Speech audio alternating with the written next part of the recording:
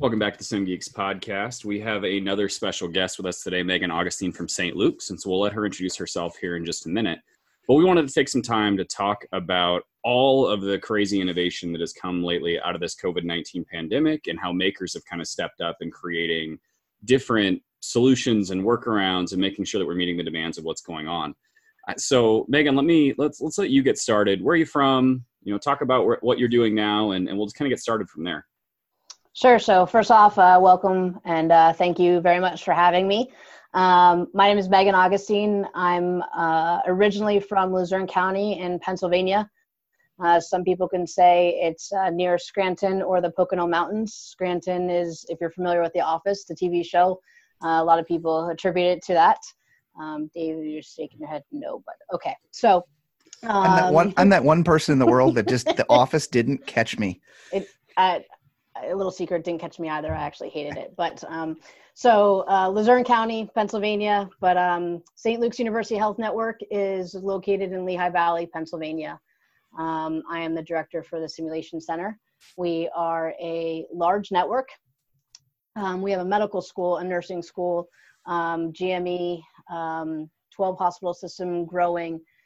You name it, we have it. It is the best place to work. I don't say that just because I work here, but I love it. It is my dream job. So that's me in a nutshell. So the big thing is that Sim is incorporated into your job is incorporated into all of that. Not that it happens to be on the same campus. No, Sim really is incorporated into everything you just mentioned, which is mind blowing. It is. So a little piece of information about the Sim Center. So we became a network Sim Center in 2014. Prior to that, we had a Sim Center in the medical school and a Sim Center in the nursing school. And then it kind of caught on to the rest of the network, and we've been growing ever since. So, and we continue to grow.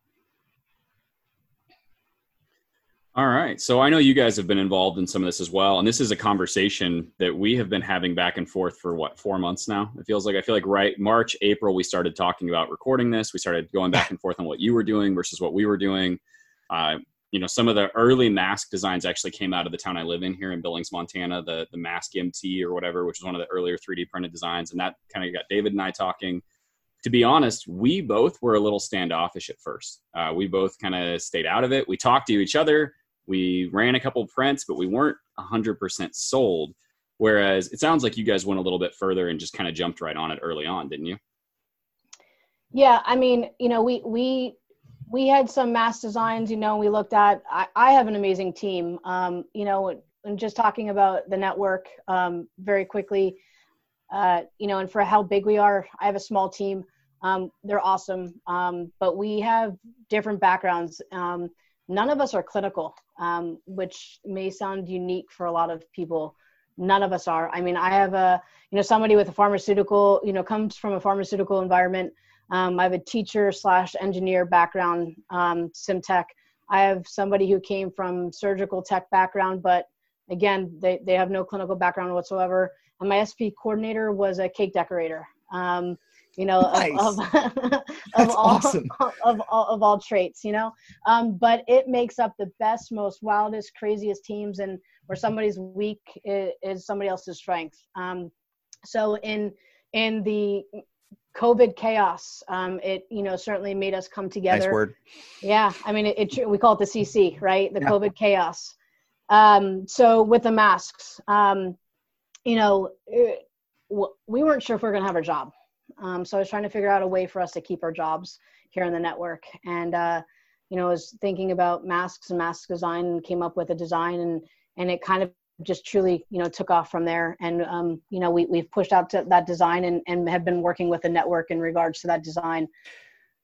And I totally blame you on the fact that I took it seriously finally, because my biggest sticking point on the masks was the filter medium. And I'm like, well, that's cool. You can make whatever you want, but if you don't have a good filter medium, it doesn't matter. So I was kind of poo-poo, like he said, and Will and I had bounced it back and forth. We're like, this is really, really awesome. But without a filter medium, I couldn't get excited about it. And you called me one day, and I'm totally staking you out on this.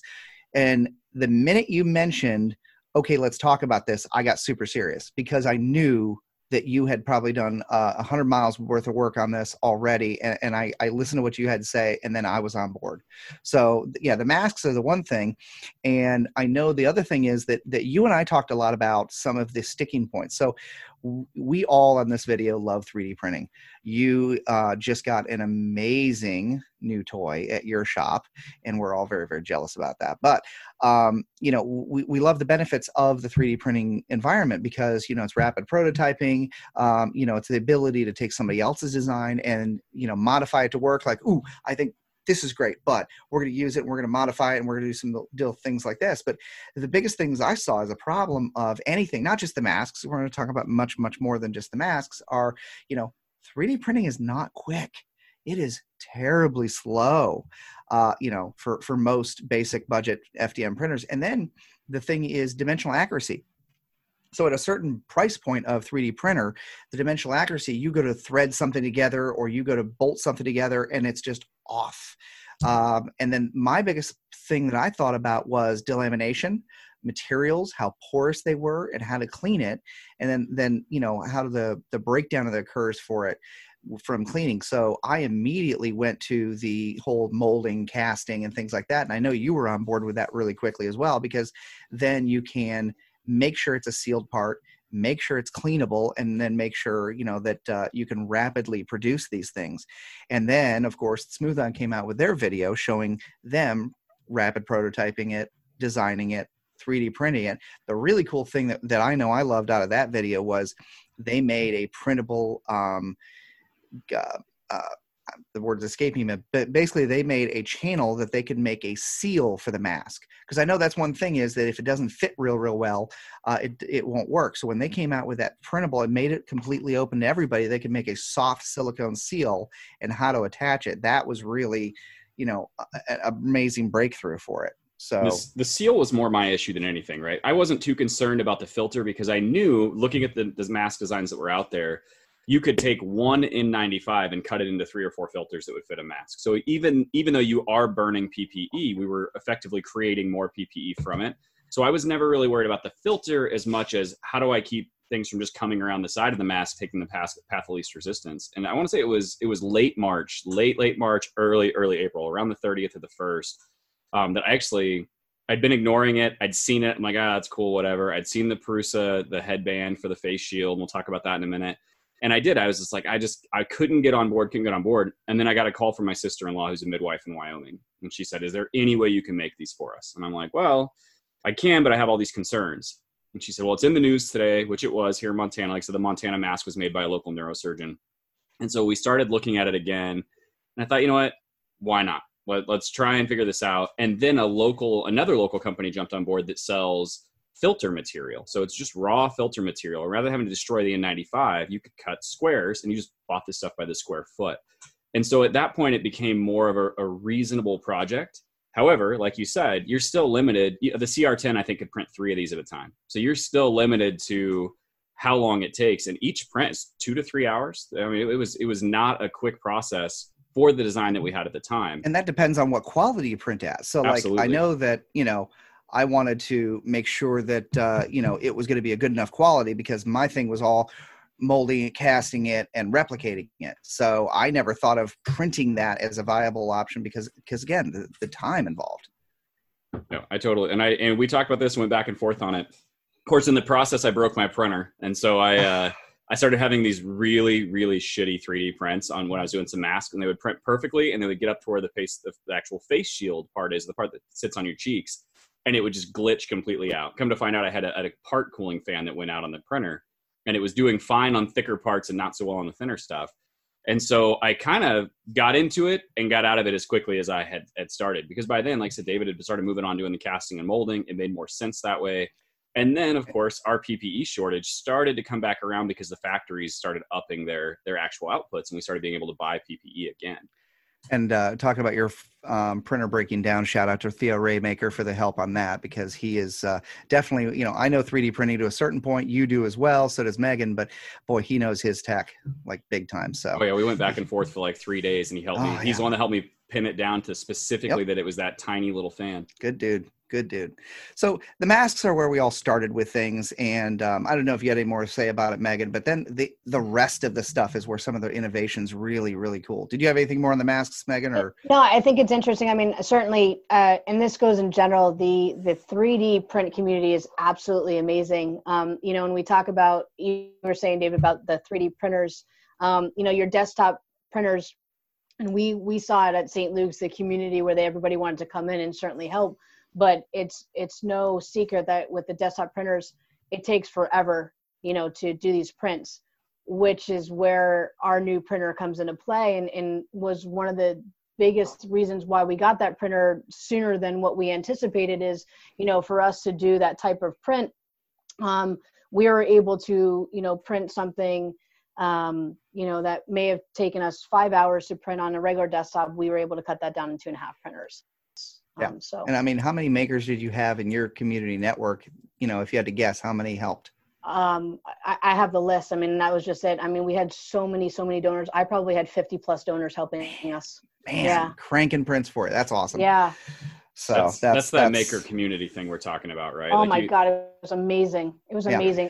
I am so, and I have problems asking people for help. And so when, we had these people, I'd rather give you my arm than ask for two fingers. I would. So when people are saying, how much do you need? I couldn't answer that question. Yeah. And so my response to them is, whatever you're willing to provide.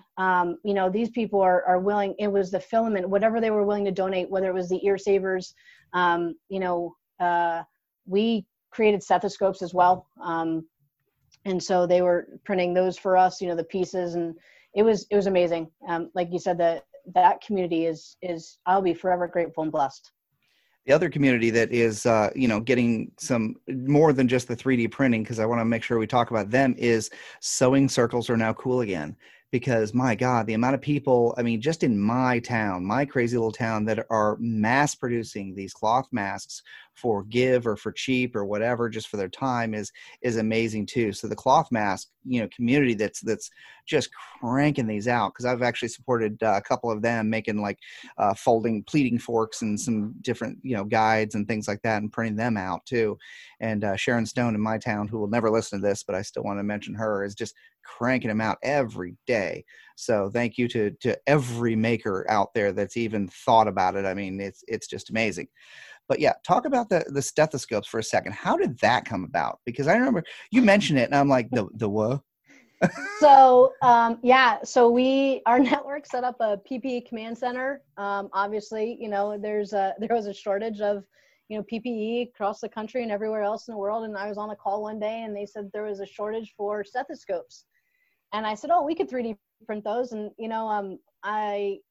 it's funny, I've been called, a lot of things in life. Somebody called me a germ nerd the other day, and I kind of took it, because we've started printing the, the no touch tools, that you're seeing everywhere. And, except ours was pretty cool because we added a bottle opener to ours. I said, priorities. Yeah, right. Absolutely. It's marketing. But I said, how many do you need? I said, we can do that. We can 3D print them. And they said, how many do you need? And then they said 2,000. And I said, okay, when do you need them by? And they're like, 2 weeks. I was like, okay.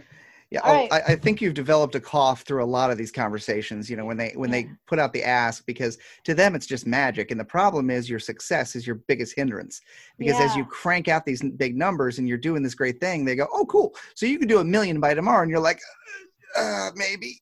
Yeah. And I thought that was bad until when they said they needed ear savers. And I said, how many? They said 10,000. That one was like the one where I almost did exactly what you did on the call. And if you went to IMS last year and you listen to Mick Eberling, talking, it's kind of that commit and figure it out, right? You commit to it and you figure it out later. My team laughs at me because they know that's exactly what I'll do. I'll commit, and then we figure it out. So that's what I'm known for. It was an absolutely riveting talk. It was great.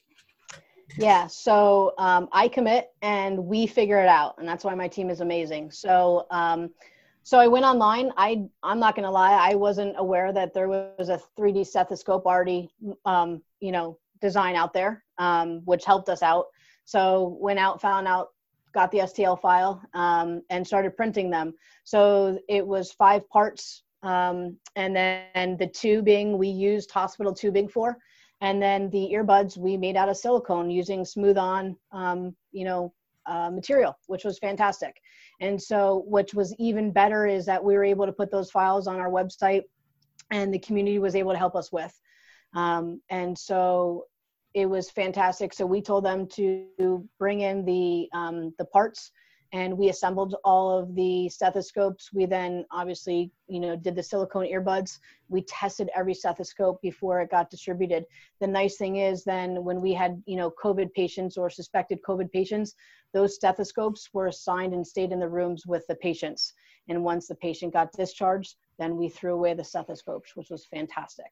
So what were the biggest stumbling points with the stethoscopes? So it was the design. The design was one of them. We actually ended up tossing out that design and going with our own design. The reason why I say that is the design of the stethoscope was like the Y design, mm-hmm. and it was 5 parts.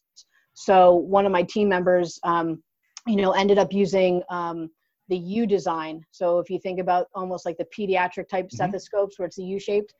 So she developed an STL file using the U design, which was then less parts, which was nice. Easier to transport across, our entire network.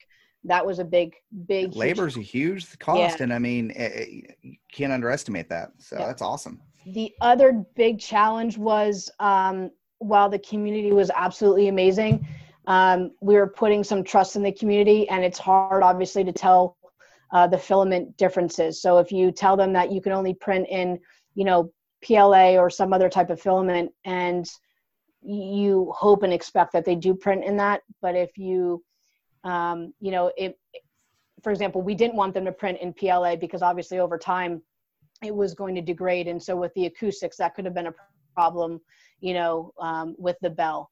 And, we might have gotten a call, say 2 weeks later, that this stethoscope no longer worked. So then we had to toss that stethoscope out. But what we did know is that we were testing every stethoscope before it went out, and it did work. If it didn't work, obviously we tossed those parts out. So we did lose some parts, which is obviously somebody's labor, somebody's filament, and somebody's, work from the printer, which was a bit frustrating. But we were able to get those 2,000 stethoscopes out. That's amazing. That's really cool. Yeah. Then the next thing is, you were talking about the ear savers. Now, I'm curious, I was actually just trying to look it up as you were talking. I know that it was, I think it was Spencer Jacobs was the Boy Scout who came up with the file. I don't know if you're using that one. That was where I heard about the ear savers first. I want to give credit to, where credit's due on that one. But that's a really cool project that we're still, making some of those. We're going to be making some of those for our staff at my day job and stuff like that. And, were you making those? Did you have your own file, or? We found a file first on Thingiverse. The funny thing is, Spencer is the Boy Scout, right? Yeah, I think that was the one. I Googled it. If I got the name wrong, somebody call me out. Yeah. So I'm just going to say Boy Scout in case that name is wrong, and then they can call you out and not me out. But perfect. I'm okay with that. When that news hit with the Boy Scout, I got hammered with saying, "Hey, this is a great idea," and we were already printing them, but like my inbox got flooded saying, we should do this. Of course we should. We're doing it. So, and the we meant you. Great idea. Yeah. It was a fantastic idea, and kudos, to, someone like him and everybody else that, again, the community was fantastic. But, I don't know who the original, designer, creator, but I'll tell you what, I love then those people. And again, the innovators, who started putting positive messages on some of the ear savers, saying heroes and, just putting some pretty cool designs like the Wonder Woman design, logo on the back of them. And, it just, because that's what we needed, these people, nurses who are now going in and holding, the iPads for people to say goodbye to loved ones, just needed anything, absolutely anything. And something so small was helpful. It sounds crazy, but it was needed. So kudos to those people. I say that all the time is, positivity and excitement is contagious. And sometimes just a little bit of positivity here and there makes an amazing difference. And it's important. So that's cool as hell. So then let's talk about PAPR. And I know that you and Will know more about that than I do, because I know you were in that community. I just didn't even know where to start and didn't have a need for it. So the PAPR movement is the one that seems to be continuing. Like, people seem to have the mask thing and the ear thing locked down and some of the other stuff, but the PAPR community I keep seeing, and there's Facebook groups and things like that. Will, you've had some experience with this too, or? Yeah, not so much in the air medical environment. We don't use a whole lot of mics. We wear helmets. And so and I say I teach. I haven't been on an aircraft in a while. But our clinicians don't really use the PAPR. It's more of a hospital system, if you will. Of course, it's more like a fishbowl that fits over the head and vacuums all the air out of it. And so I have seen a couple of the home built or DIY PAPRs. Of course, they all have their own concerns that come with them too. But it seems like a lot of that, and again, that maker community has gotten together and said, okay, what needs to happen? And they've built a few working models. We will have to link one or two of those or show a couple photos in the actual notes. Megan, were you guys doing this at your facility as well?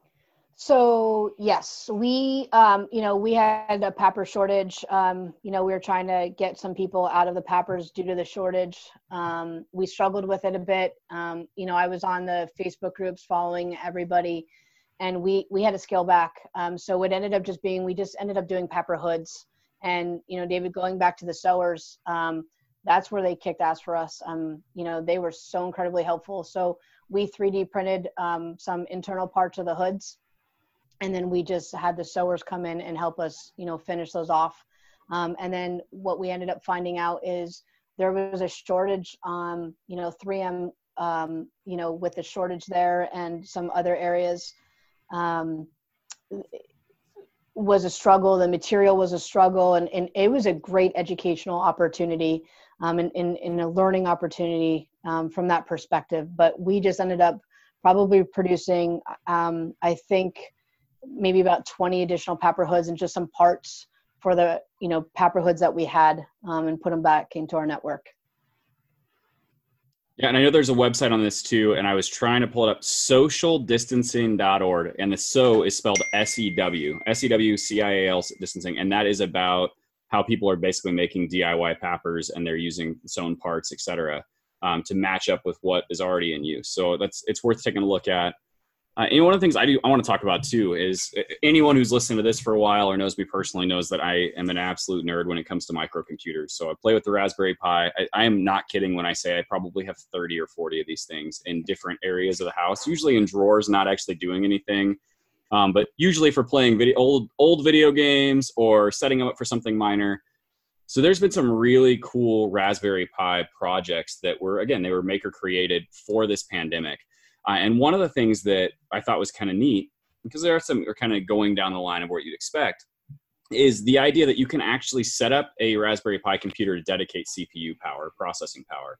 And all you're going to do is set it up, run the app. It's called Rosetto at Home, and it's going to donate power to BOINC, which is then used by medical researchers who are trying to find or do actual research on the coronavirus. And actually, they're doing a lot of research on other things as well. But you're basically just donating CPU power when you're not using your device. Now, if you get on the device and you start using it for something else or playing video games, it may pause what's being given away because it's going to draw that power back into what it's needed. But if you've got these things like I do just sitting around, you can just plug them in, hook them up to the internet, run this app, log into it, and then just walk away from it. Anytime you're not using it, it allows that tiny little processor that's in that computer to be used by somebody else. The other thing that I have seen a couple of, and I've seen a few different versions of this, is the Pi and Pi Power, or Pi Zero, which is the $5 computer powering a ventilator.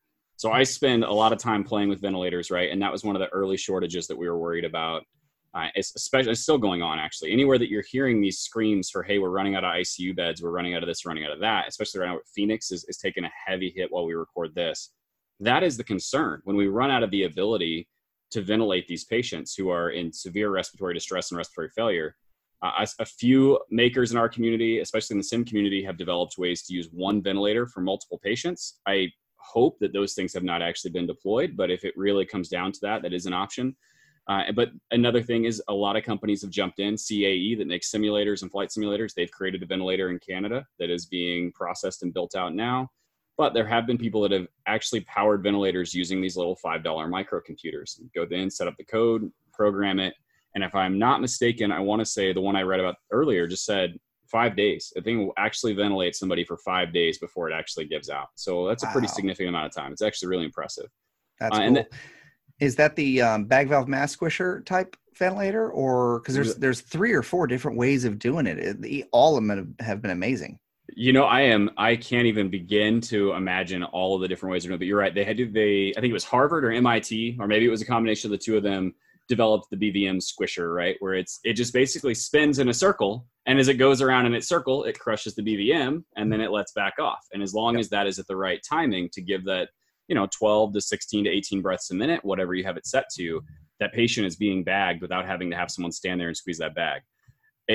Here's the deal. All of these are wonderful inventions, but it is a scary world we live in if it really comes to having to use any one of these things, because we're just relying on home built stuff that you or I built in the garage. And sure, it looks super awesome on the internet, but when it comes down to actually taking that device and using it in an intensive care unit or in a mobile hospital that people are setting up in a park next to a hospital when they run out of space, that is a very, very scary situation that we're working in. I've seen a lot of things saying, we're glad this didn't happen in 1991. I mean, think of all the innovations, and that's really where this episode came out of, is think of all the innovations that we've been able to do now that 10, 20, 30 years ago would have been just no way. I mean, a $5 microcomputer that can power that is just more than we could have handled in our cell phones. And now our cell phones can do all kinds of things. I mean, it blows my mind. And of course, then my mind goes to, what are we going to be at? I mean, in 30 years, I don't think we're going to get our flying cars right away, but I mean, what are 3D printers going to be looking like then? And what materials can we 3D print? That's a good point. That Pi Zero computer is more powerful than the computer I had in my house growing up, right? Like that is a $5 computer that I can run an operating system on, and I can do all kinds of things I could not do on my old DOS laptop or my old DOS desktop that I had growing up, right?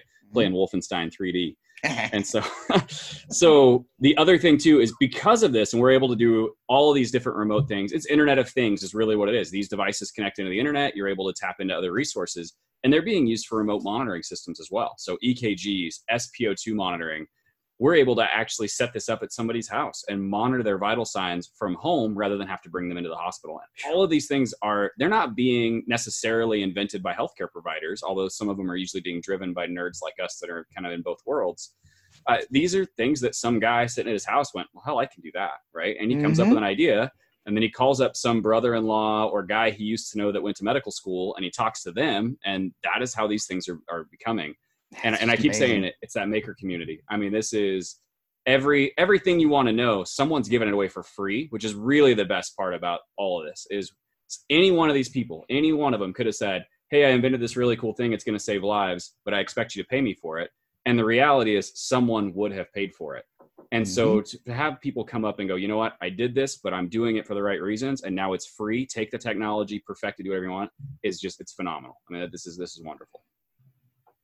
All right. So, I mean, I think that kind of wraps us up for the things that we were talking about today. Megan, you got anything else? Anything you want to share with the community?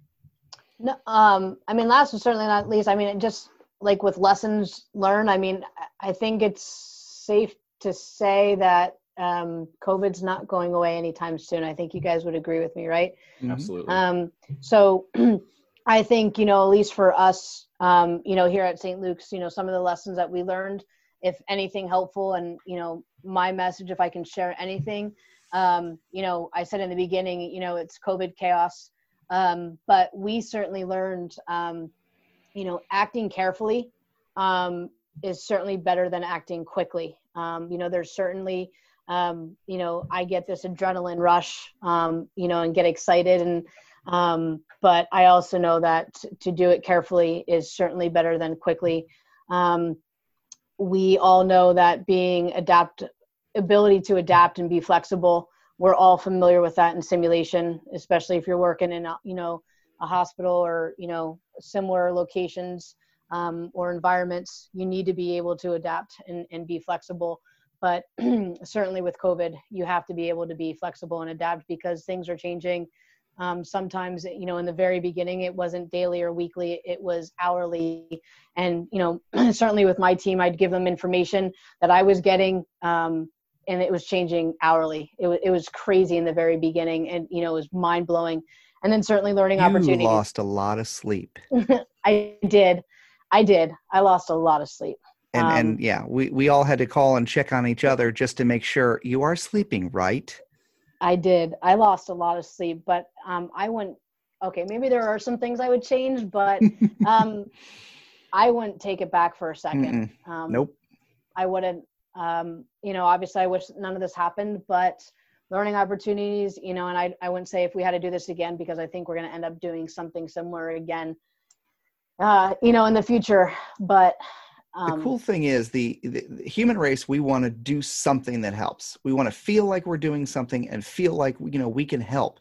And, you had a team of people that crawled out of the woodwork and were printing for you. And that's the thing is, in some small way, whether it's, sharing an idea, sharing, what would work, or collaborating, you come up with ideas, it's amazing. And that's one of the main reasons we wanted to have this episode, is just to, say hurrah to the maker community, sowing, giving ideas, giving knowledge, maybe even naysaying, because even the naysaying helps you drive, helps you, build and that sort of thing, whether it be because you say I can't, well, damn it, I bet you I can, and figuring it out, or, collaborative. It doesn't work because of this. So let's figure out how to solve that stumbling point and things like that. And it's an amazing community to be a part of, in even the small way that, we are, and the big way that you with St. Luke's are. Yeah, no, absolutely. I mean, and it's, for the next time around, and whatever that next time around is, if and when it is COVID, or like you said, in 20, 30, 40 years, whatever comes next, I don't want to say we'll be ready, but the thing is, like you said, people will unite and come together, and makers like us and the next generation or whatever will be ready. But for the immediate and, the now, wear your darn mask so that we can go back to wash your hands. And wash your hands. Yep. With soap and water. Yes, preferably. But that's a whole nother podcast episode. Yes. But thank you so much for having me. This was a blast. Thank you. Yeah, thanks for joining us, Megan. This has been a lot of fun. We've been planning it for several months, and so I'm happy that it finally came together. Yep. So, and as I always close out these episodes, I'm going to shamelessly say, hey, do me a favor, find us on all the social media platforms you can, whether that be the Twitters, the Instagrams, through LinkedIn, Facebook, or whatever. And, follow us and, subscribe to us on the podcast of your choice. If you have any problems listening, finding us or anything like that, let us know so we can fix that. We want to be able to be found. And, if you feel so, leave a review. Be honest. We're not asking you to lie, but, that helps us know that we're doing the right thing.